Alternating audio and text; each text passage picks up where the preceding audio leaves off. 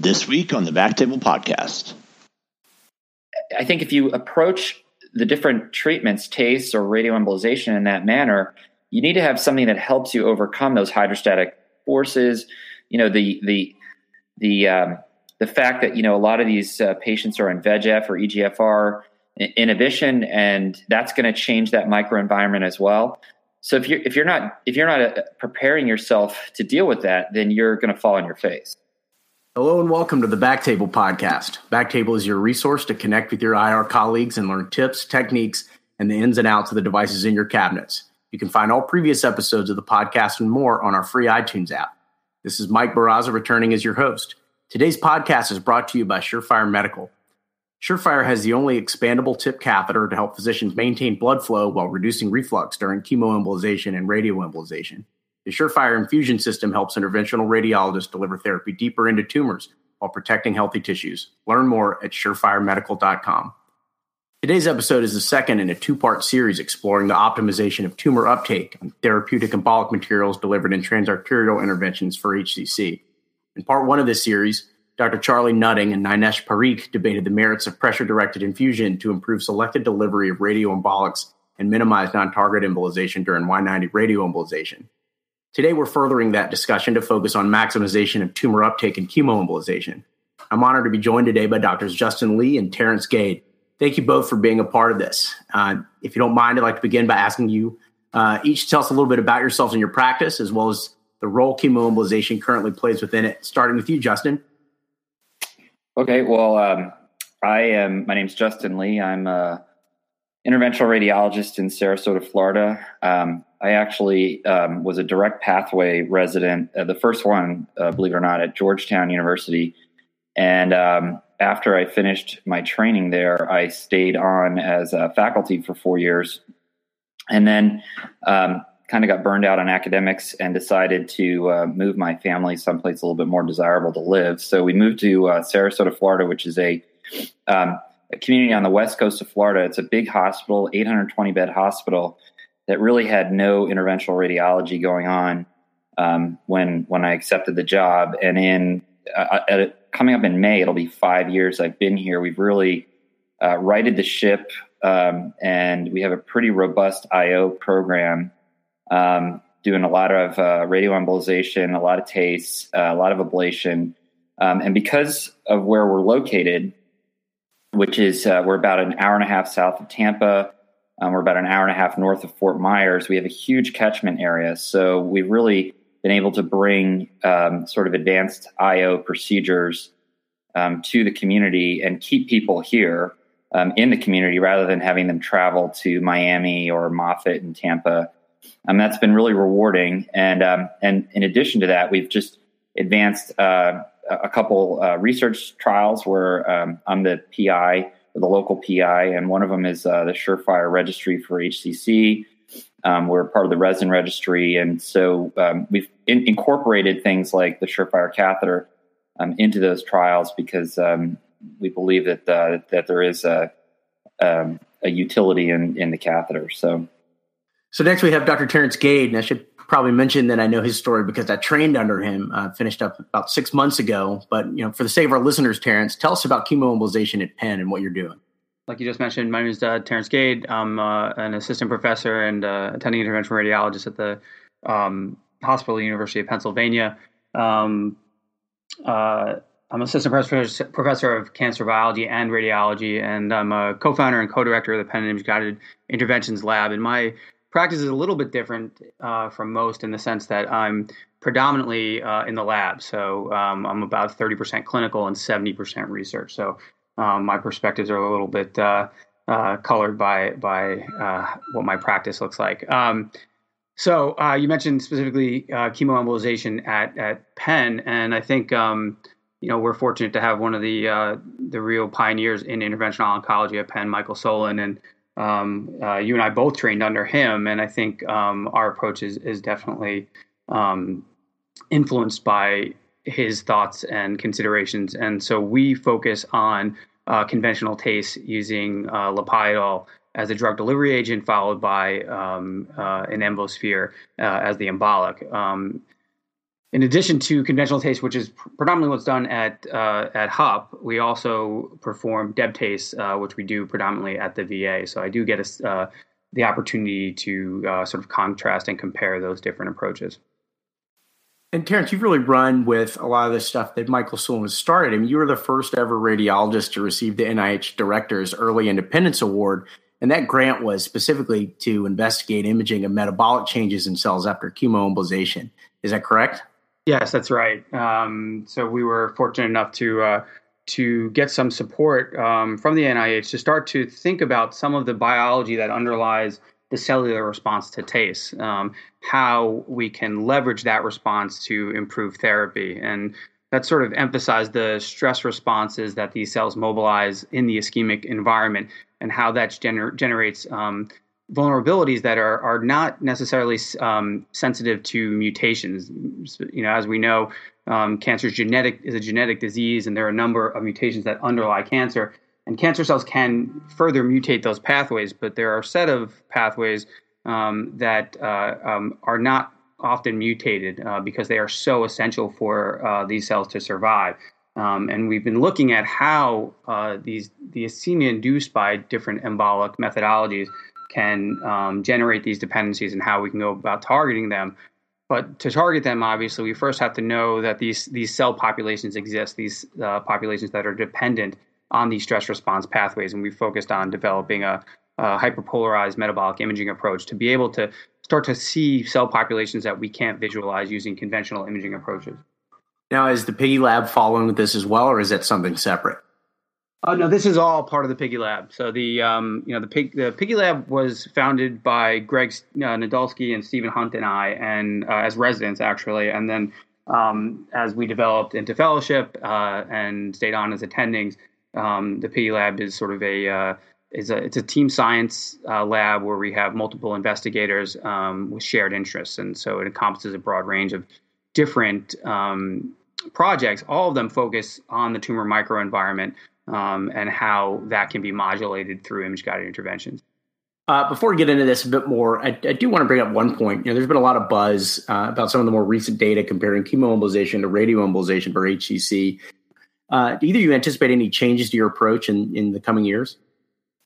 I'm not really compelled by single institution data that suggests that Y90 is superior to TACE, particularly for a disease that falls in the spectrum for TACE. Okay. So, in my practice, if, we're not a transplant center. So if I have a small lesion, for me, that if it falls into my realm and that patient's not going to be a transplant candidate, and that happens often because we've got an octogenarian population here, and they might not be a great surgical candidate. They're out of Milan for transplant. If I have a small lesion, I'm going to probably do TACE ablation if that person's not going to be resected. So we pretty much follow the BCLC, and we don't really amend it. So if they're BCLC-A and they've got a small lesion or one lesion or maybe a few lesions, but they're all less than 5 centimeters or even less than 3 centimeters, then I'm going to TACE ablate that before I would apply Y90. For me, radioembolization is a tool for metastatic disease. And really in my practice at Georgetown, that was like the gateway for us to get into metastatic disease. And by that, I mean colorectal, pancreas. I mean, we apply it just about anything that we think is radiosensitive or the patient would do better with a wider scope of embolization using a different model rather than, vessel occlusion and drug, then we would apply radioembolization. So for me, if somebody has portal vein invasion, if they have HCC with portal vein invasion, or their disease is behaving more as if they were a patient who had metastatic disease, and by that I mean bilobar disease, large infiltrative lesions, vascular invasion, that is for me a radioembolization patient. Beyond that, if I travel around the country and we obviously are doing a lot of radioembolization for HCC, and I see patients treating, IRs treating 5 centimeter unilobar lesions with Y90. And I just think that's kind of I think you're kind of applying something that costs more. It's got a lot more nuances to it. and without a real demonstrable survival benefit, except potentially for cases of portal vein invasion. I think that you're walking down a road of healthcare cost and risking, particularly if you're in the community, you're risking marginalizing your medical oncologist too, because what's sneaky around the corner are the PD-1 inhibitors, which are being widely applied for better or for worse. And I think that if you stray from guidelines just because your institution is has a lot of experience with radioembolization, you're gonna get all of us in trouble. But that's my opinion. No, I'm a huge fan of the TACE ablation approach. I think you bring up a very important point when you mention the community aspects and specifically the word marginalization. It bears reminding that we just have so much more history with TACE as a procedure, and it's much more accessible in smaller communities, much smaller than Sarasota even. I mean, you're not going to find Y90 in 200 miles from where you are outside of a larger city. Well, I think you'd be shocked, actually. I just helped to open an account in Inverness, Florida, which is kind of in the middle of nowhere. And, it took me 2.5 hours to drive there. And the thing is that for me, I feel like Y90 is what I will agree with Northwestern, Y90 is a very well tolerated procedure. And clearly they've shown, that TACE and Y90, TACE has more side effects. Some of the initial articles though were all CAM TACE, which I'm really interested to hear, from Terrence in terms of, they're still using Lipiodol. I would say that most people are not using Lipiodol. And for me, Deb TACE, I don't know. I send people home oftentimes on the same day as a Deb TACE. So the point you bring up about accessibility, I'd like to see Y90 more accessible in the community, but it is true. I mean, we did a little analysis. It's like 25 to 30% of our population does not have Medicare and they're on Medicaid. Well, I already know before I see that patient that they're not a Y90 candidate. Whether I want them to be or not, I've got to be a little bit creative with how I'm going to treat those patients. And I can get somebody scheduled for a TACE the next day pretty much. I mean, granted bead loading and that type of thing. Versus a Y90, you can wait sometimes a long time still in, that sort of predetermination area. And if you're not fast in the community, your oncologist is going to move along. And I think that's another point that people don't really think about. And when I was in academics, I mean, I was in that role where, we were getting people from the community. A lot of them were failures, or they just didn't, people didn't want to treat them in the community because HCC doesn't really have a whole lot of infusional therapies. And yeah, it's okay. Then you can start applying Y90. But when you start to get out into what I don't want to call it the real world and be a jerk or anything, but in the community, you're not going to have that luxury. You're not going to be able to apply a therapy that the dose alone is $16,000. And you've got to map them once and then treat them again. And I'm getting long-winded here, but even when you look at Northwestern, they were doing mapping and treating on the same day, and their own institution, told them to stop that because from a standpoint of your own hospital, that's just not financially feasible for them. They want you to treat them on separate days. And when you look at the nitty-gritty of the program, I think TACE is it's easy, it works, it's effective, patients do well from it, and it's been tried and true since the 90s. Right. Terrence, anything to add there? Yeah, I mean, I would echo a lot of the things that Justin mentioned. I would say that we're clearly, especially with the work that's coming out of Northwestern and the Premier trial, making significant strides with respect to characterizing the variety of different endovascular local regional therapies we can apply. But we obviously, as Justin's mentioning, we have a lot of important progress to make, and specifically. I think we really need to use all the information at our disposal, and this is sort of how I think about it, and I think a lot of my colleagues think about it, and not assume that every tumor is alike or every HCC is alike, and really consider the biology of the tumor and what data we have from our imaging to sort of influence that, because our ultimate goal And I think, with the Cancer Moonshot and a lot of these initiatives going on, is to apply a precision medicine approach. And while, that can mean a lot of different things to different people, I think we do have tools to generate a precision medicine approach in this regard, looking at the vascularity of the tumor and things of that nature. So, we tend to choose therapies on a patient-by-patient basis, factoring in, all the things that Justin mentioned, clinical considerations, in particular liver function. Like I mentioned, the biology of the tumor in terms of vascularity. And where available, and this is becoming increasingly common, is data regarding tissue biopsy, what we know on a molecular level about the tumor itself, and what that could mean for its susceptibility to radiation versus in a more ischemic-driven technology. Okay. Now, Terrence, because you have experience with both conventional TACE and DEB TACE, very commonly, this gives us some interesting perspective on this. Could you tell us a bit more about your experience with both, the benefits, advantages, disadvantages, and if you have a preference?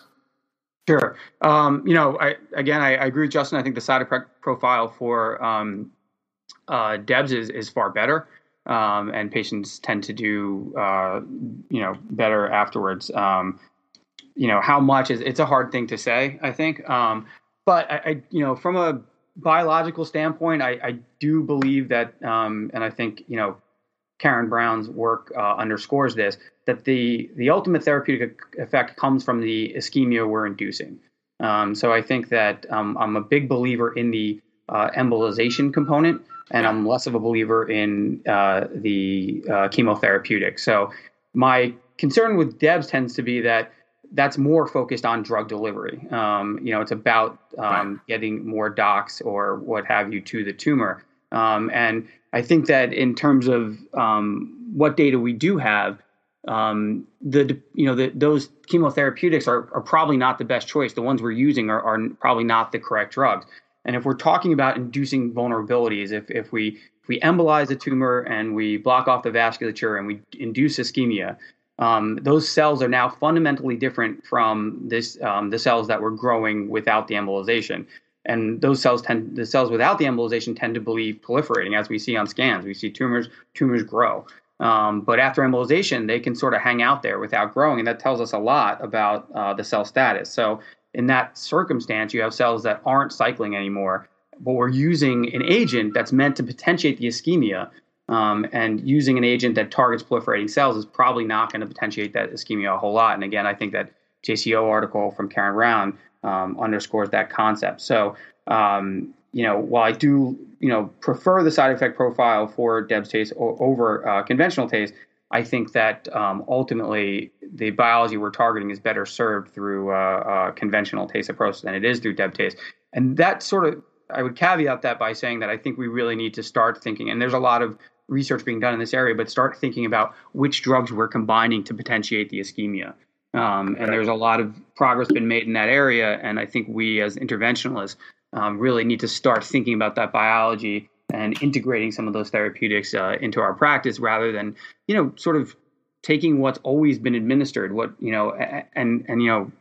really, when the decision was made to start using those drugs, cisplatin, mitomycin, and doxorubicin, there wasn't any real reason. It wasn't that HCCs are susceptible to those drugs, because they can be, HCCs are among the most chemo-resistant cells that we know of in cancer. So I think we need to do a little better job of thinking rationally about the therapeutics we're using and integrating our science.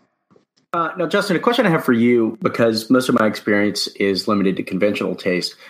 Comparing DEB TACE to Y90, we're obviously dealing with a difference in the relative embolic effect of the treatment material. For Y90, you're generally committed to delivering a pre-calculated dose, which is generally attainable due to the comparatively low embolic load. But for chemoembolization, it at least for Lepidol, for conventional TACE, the goal is just to deliver as much as you can safely before reaching stasis. With DEB TACE, with conventional TACE, I think we've all been surprised by how much or little it takes to get to stasis in certain patients. Like, what is your goal mainly for DEB TACE? Like, how do you know when you've gotten there, and is it really about how much of a value you give? Well, First, I'd actually like to. So for me, the way I was trained was exactly the way you guys were trained. I mean, CAM-TACE was what it was. DEB-TACE didn't come around until I was actually practicing. And the interesting thing about it was that we saw the drugs one by one go away and lack of availability. And I have to plug one of my attendings at the time. His name is Karun Sharma. He was part-time at Georgetown, part-time at the NIH. He was probably the first guy to use drug-eluting beads. And at the time, what we had was 300 to 500 micron size beads. And when I first became an attending, I was like, I don't see the real reason to use this. This was before Precision 5. And I persisted trying to do essentially CAM-TACE with doxorubicin. But at that time, too, doxorubicin was no longer in a powdered form. It was liquid. So you would get, instead of having this concentrated red toxic looking mix, you would get this sort of diluted looking mix. And I actually had treatment failures. And that's kind of what pushed me over the edge into DEB-TACE. And, things have obviously changed too. We had a Lipiodol shortage, which also kind of pushed us to DEB-TACE. And so I wonder a little bit, outside of, Penn, if a lot of people just sort of did DEB-TACE because they had to. It was out of necessity. It wasn't necessarily out of, that we thought it was superior. I mean, one of the things that I look at when I trained, I mean, one of our endpoints for TACE when using Lipiodol was that we would see sort of portal venous staining. And you don't get that when you're using beads. And everybody assumes also, from a Y90 standpoint, because the Y90 beads are so much smaller, 20 to 60 microns in size, that smaller was better. But that's, Dave Liu has a great talk on that. The smaller beads, the M1 beads, and the ones that are, under 100 microns, well, they drop their drug really quickly. And, one of the funniest things happened is sort of a little anecdote.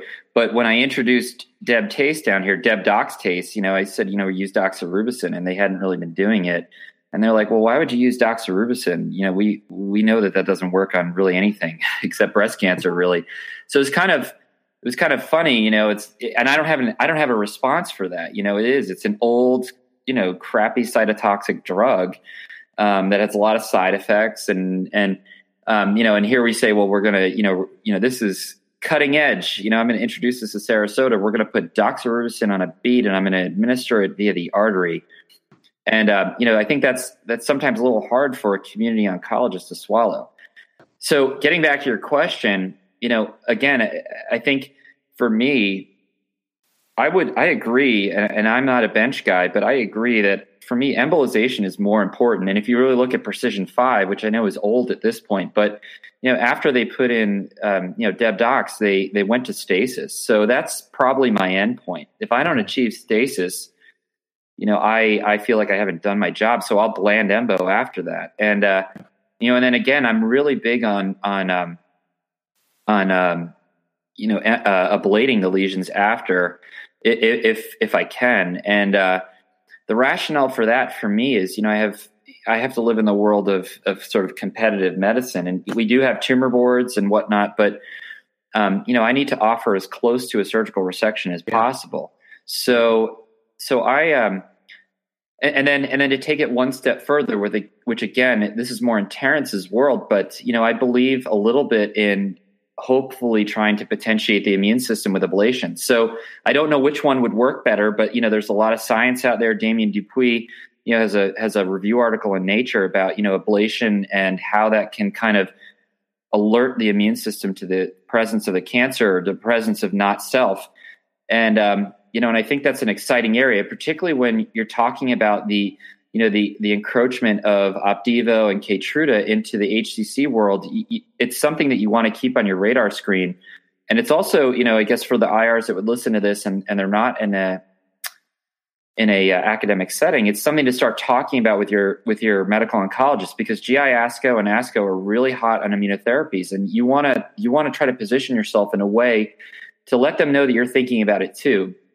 And lastly, I would also plug, I was trained that we never biopsy HCC, and we've had a couple hirings here, And we get people out of fellowship, and they say the same thing. And the AASLD would support that. If you have an MRI that shows a hypervascular lesion with washout, and the patient's got an AFP, and they got a cirrhotic liver or a history of Hep C, why would you biopsy that? Well, I actually went to Dave Liu's meeting, the show meeting in Whistler, which I'll plug because I think it's a great meeting, and I have absolutely no affiliation with it. I just like to go skiing and do my thing there. But they, there was a medical oncologist from Canada, which obviously is it's a different system than we have in America. And she discussed, really this concept of each tumor is an individual in a sense. And, we've got these mixed type HCCs. They may be a mixed type cholangio/HCC. And, a cholangio is treated totally differently, at least in my practice, than is an HCC. I mean, a cholangio is going to get gemcitabine cisplatin. We're probably going to do Y90 for it. And so I'm actually pretty big on biopsying. And that's a real change from what I was doing at Georgetown. We would never touch an HCC. We would never ablate an HCC for risk that we would track seed. Now I'm completely the opposite. I biopsy every Y90, at the mapping. I biopsy almost every liver lesion, even if I'm confident it's an HCC, because I think as Terrence was alluding to, it's going to be important, and we need to embrace that and be on that front. So, for an endpoint, for me, it's stasis. For Deb TACE, it's stasis. I like to see a tumor stain. I like to get a cone beam at the end of a TACE because I know that in all likelihood, I'm going to try to ablate that lesion. This is a long answer to a short question. I'm really glad that Justin mentioned that, and I'm really sort of excited to hear that other people out there are biopsying the HCCs, these tumors in general, because we've been running a biopsy clinical trial looking to characterize a variety of different features of HCCs in the setting or before and after TACE with respect to immune response and the metabolic response. And then also looking at some of the genomics of these tumors. And like Justin mentioned, we're finding some really surprising things in terms of what these tumors really are, whether they be mixed tumors or truly cholangiomas. And I think, there are real limitations to the imaging approaches we're applying towards diagnosing these tumors. And I think we find a lot of surprising things just at baseline about what these tumors truly are. But like Justin mentioned, and as with a lot of the work that's coming out of Sloan Kettering, we're learning a lot about how we can use genetics and even CRISPR-based technology to start to think about generating these precision medicine approaches, which are going to change outcomes. Without a doubt. I think for us, outcomes are a real moving target, just because there is so much heterogeneity in the way that people apply their methodologies, in terms of, what they embolize to, or, are they applying bland embolics after their DEBs? And that makes it hard for us to draw conclusions from our clinical trials. But I do think that we may begin to be able to stratify some of these responses more effectively using the characterization of these genetic features within the tumors. Okay. Yeah, I mean, I know I personally have contributed some beautiful biopsies to that trial. So, I guess we should all be thanking the best. I want you to know those are the best ones we have. Exactly. Our future How do I get on this trial? Will be thanking me. So, Terrence, you and I actually talked a little bit before this about tumor uptake for HCC and some of those barriers. Could you expound on that a little bit? Sure. I think there's been a lot of work that already in the literature that talks about the different barriers to therapeutic delivery in cancer. And I think, it sometimes surprises me that we don't have more discussions about this, but I think that they're coming up more and more within IR. And I know that the SIO has been sponsoring fellows and other people to go to a barriers to drug delivery meeting that's run by Rakesh Jain in Boston, who's one of the real pioneers in this field. And I think we have to think about it, compartmentally. There are a variety of different barriers in terms of drug delivery. And as IRs, we overcome probably the most important one, getting a more local regional delivery of our therapeutic to the tumor. But, it doesn't really stop there. I think we really have to think about the other factors that contribute to sort of chemo resistance on the part of the cancer itself in terms of not just how it reacts to the drug, but how the drug gets to the tumor. So we deliver our embolics into the vasculature, and the drug that we administer has to traverse the endothelium, and get into the tumor itself. And then once it's into the tumor itself, we have to try to make it or create an effect so that it translates through the tumor homogeneously, right? We want every cancer cell to see the same amount of drug. We don't want heterogeneous delivery of that therapeutic. And I think one of the things that will help us get that drug, or the primary thing that will help us get that drug across the endothelium, are the differences in hydrostatic pressure. So we know that tumors are sort of made to mitigate this, but ultimately we need the hydrostatic pressure within the vessel to be higher than it is within the interstitium of the tumor. That will get the drug out of the vessel and into the tumor. But that's really, in my mind, only 25% of the job. We need next to generate or change the interstitial fluid pressure within the tumor so that we favor convection of that drug through the tumor. If there's no difference, if there's high interstatic fluid pressure within the tumor, then that drug is going to get out of the vessel and then basically sit just outside the vessel and not move anywhere within the tumor. So I think we have to think about Starling's equation and how we can modulate that in order to favor drug delivery throughout the tumor. Okay. And pressure-directed therapy seems to be a way to improve that. What kind of benefits can we get from that in the tumor microenvironment? So I think that one of the things that certainly pressure-directed therapy will do, and the data for this is starting to come out more and more. It should allow us to increase that hydrostatic pressure within the vessel. So, and that will enable a number of things. Number one, it's going to allow us to drive more drug into those vessels, or more therapeutic into those vessels. So we're delivering more of our payload to the vasculature itself.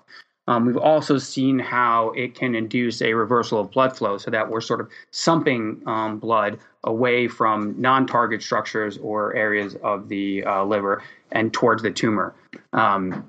And finally, it should mitigate that hydrostatic pressure gradient I was talking about, where now we are driving those hydrostatic pressures in the tumor vasculature up above the hydrostatic pressures within the interstitium of the tumor, and that should favor translocation of the drug from the vessel into the tumor. Justin, do you have anything to add about that? And, I know you've got a lot of experience with pressure-directed therapy for HCC. From a scientific standpoint, I guess, I would be a neophyte in that. But, for me, an anti-reflux catheter was initially, it was really just, I got introduced to it very early because Phil Banovac, who was the chief of the section at Georgetown, happened to be fraternity brothers with Jim Chomas, who's the CEO of Surefire. And, we were doing a lot of Y90 at Georgetown, and he basically said, would you mind trying to use this thing?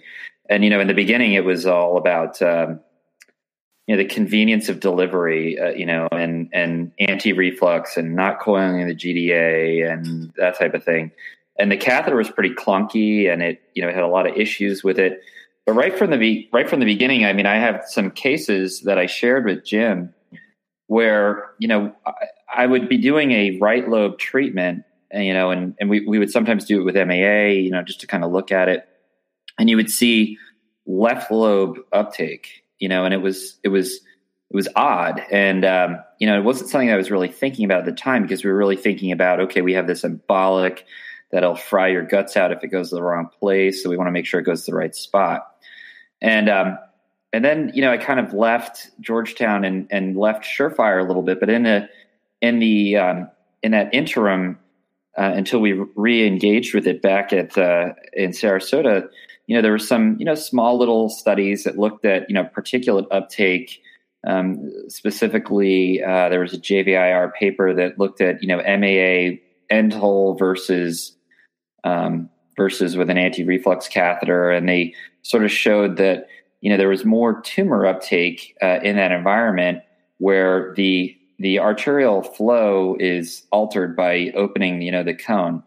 And then I had an opportunity to meet with Jim again, and he espoused this concept of the Surefire being like a spring that kind of pushes your embolic into the tumor, and so we kind of circled back with that, and then Arvind Arapali, who's kind of the developer of the Surefire, he had that paper that looked actually at HCC specifically, and it looked at tumor necrosis and then I think particulate, and they blinded, I believe they blinded the pathologist or something like that. But it was an explant thing where they were taking the HCCs out in a for transplant, and I think they had a degree of necrosis that was increased in the anti-reflux catheter segment of patients. And again, small single institution study, but that kind of turned my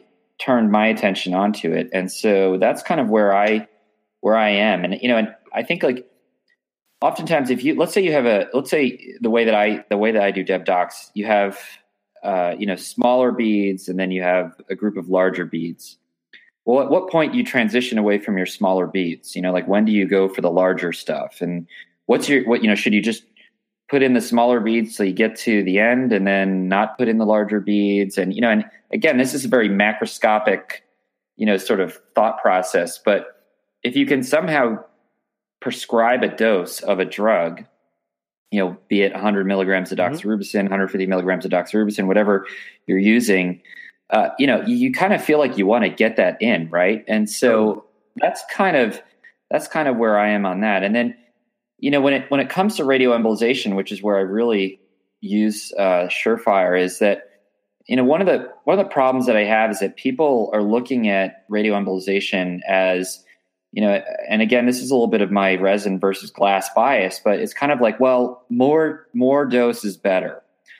And as long as we can get more dose in, it's going to be better. We're going to nuke the tumor, et cetera, et cetera. Well, I mean, as you're seeing in the literature right now, this concept of like a subclinical RALD, not necessarily putting people into liver failure, but, getting that veno-occlusive effect, just like you would if you had a Budd-Chiari, but on a micro scale, that's there. There is radiation injury that happens. And Absolutely. So for me, I'm a big dosimetry guy right now. I mean, I've really taken a hard turn towards not prescribing more, but prescribing the right dose. And again, I don't know where that is right now. I'm not sure what the right dose is, but, I kind of, in my own practice, I use the partition method, plus I use BSA. And granted, I'm a resin guy, but I think about it a lot. And if I prescribe a dose, I want to deliver that dose, be it I'm doing a segmentectomy or lobectomy, like I want to be able to deliver that dose. And it's not just, because I want to get lots of beads in there and I want to get lots of radiation in there. It's because I want it to be efficient. I want it to go to the tumor. And so I look at some of those small centered papers and I feel like there's a signal there that, it's going to be difficult to show. It's going to be difficult to show in a big study because there's a lot of heterogeneity, as Terrence was talking about, in these different tumors. But I want to be able to deliver that dose. And so I apply Surefire to my practice because I think it helps me to deliver what I want. Be it drug, be it volume of beads, be it activity of Y90. That's my goal. And so, and so while that's a very, biased, I guess if you want to call it single-centered, opinion, which is really what it is. The one thing that's become true in my practice is, I can balance the cost of the Surefire with the fact that I don't coil people anymore on mappings. I mean, it's very, very rare. And I'm kind of evil about the dose. I mean, it drives me crazy when I go and I just hear like, well, we put 2 vials and, we put 2 vials, 120 gray each. Well, it's like, well, no, you're not. You have absolutely no idea what that absorbed dose is because you're assuming there that there's uniformity in your distribution of beads. And in reality, that we know that doesn't happen. That's a failure of all the dosimetry models. So for radioembolization, if I say, well, okay, I want an activity of 30 millicuries and I want to give it in this specific location, well, I want to get 30 millicuries in, because that's what my formulas told me. That's what the combination of cone beam, volumetrics and all the other stuff told me. And that's, I think if you approach the different treatments, TACE or radioembolization in that manner, you need to have something that helps you overcome those hydrostatic forces. The fact that, a lot of these patients are on VEGF or EGFR inhibition, and that's going to change that microenvironment as well.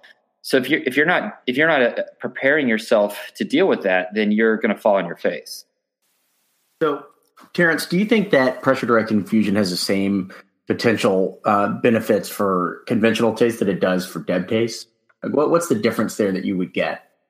So, in my mind, I don't think there's, as I was mentioning, I don't think there should be a huge difference because you're only talking about differences in the delivery vehicle. I think that said, we all know that, some of the problem I think with Lipiodol directed infusion, even if you're using a water and oil emulsion, which is supposed to be focused on drug delivery and not on embolization, which it would be if you had an oil and water emulsion, is that you will get some early stasis. And so, ultimately when I'm administering conventional TACE, I'm focused on trying to generate that water and oil emulsion so that I can deliver the whole dose. So sometimes I'll have to thin that out a little bit just so I can ensure that I'm not reaching stasis before I get to my actual embolics. So I think that ultimately, as I talk through it, in a sense, and I think it's going to be hard to tease these two things apart, but potentially you might get an added benefit from pressure-directed infusion in combination with DEB TACE, only because you're gonna be able to, you're going to be able to ensure you're going to deliver that whole dose more easily and not have the complication associated with potential stasis through the Lipiodol. I think, like I said, it's going to be a really hard thing to tease those apart, and I'm not sure it would be significant enough where I would favor one over the other, in the setting of pressure-directed delivery. Okay, that helps. Well, look, I think we have covered as much of this as we could feasibly get through in a reasonable amount of time, and we could never get through all of TACE and Y90 and pressure-directed infusion, but I think this gives us a great start. Is there anything that either of you would like to add before we sign off? One of the things I just wanted to just think about for a few seconds is, we talked about bead sizes and how to think about that. Just one of the more basic concepts is, where are we trying to get our therapeutics, and I think ultimately, on average, the size of a capillary in the human body is like somewhere under 10 microns, but the largest capillaries actually exist in the liver, and they can be up to 30 microns in diameter. Which means that in a lot of cases, if you say that the average size of a SIR sphere is 32 microns, maybe, you are functionally delivering these things distally, as much as possible into the tumor, which is where you're going to get your greatest, therapeutic effect from the radiation, obviously. Whereas with embolics and setting up DEB TACE or conventional TACE, these things are going to be on the order of 100 microns or greater. And so you're really talking about, at best, administering embolics that get to the arterioles. And so, I think that, in the way we think about, targeting the vasculature, we have to think about how best to achieve the endpoints of embolization. And I think that, as Justin was mentioning, in terms of using smaller particles, we will be able to get these things more distally. And that means we're going to cut off more collaterals and we're going to achieve a greater embolic effect in principle. And I think it's just something we should consider when we start thinking about bead sizes and uniformity of bead size and how that may influence our practice going forward. Well, Terrence, Justin, thank you both for taking the time to share your experience and help all of us battle this challenging disease. And lastly, a big thanks to our sponsor, Surefire Medical. Please visit surefiremedical.com to learn how the Surefire infusion system can help you deliver therapy deeper into tumors while protecting healthy tissues. Thanks, everyone, and join us again next time. Surefire Medical is proud to support the interventional radiology community in all of its diverse opinions. The opinions in this podcast may not reflect opinions of Surefire.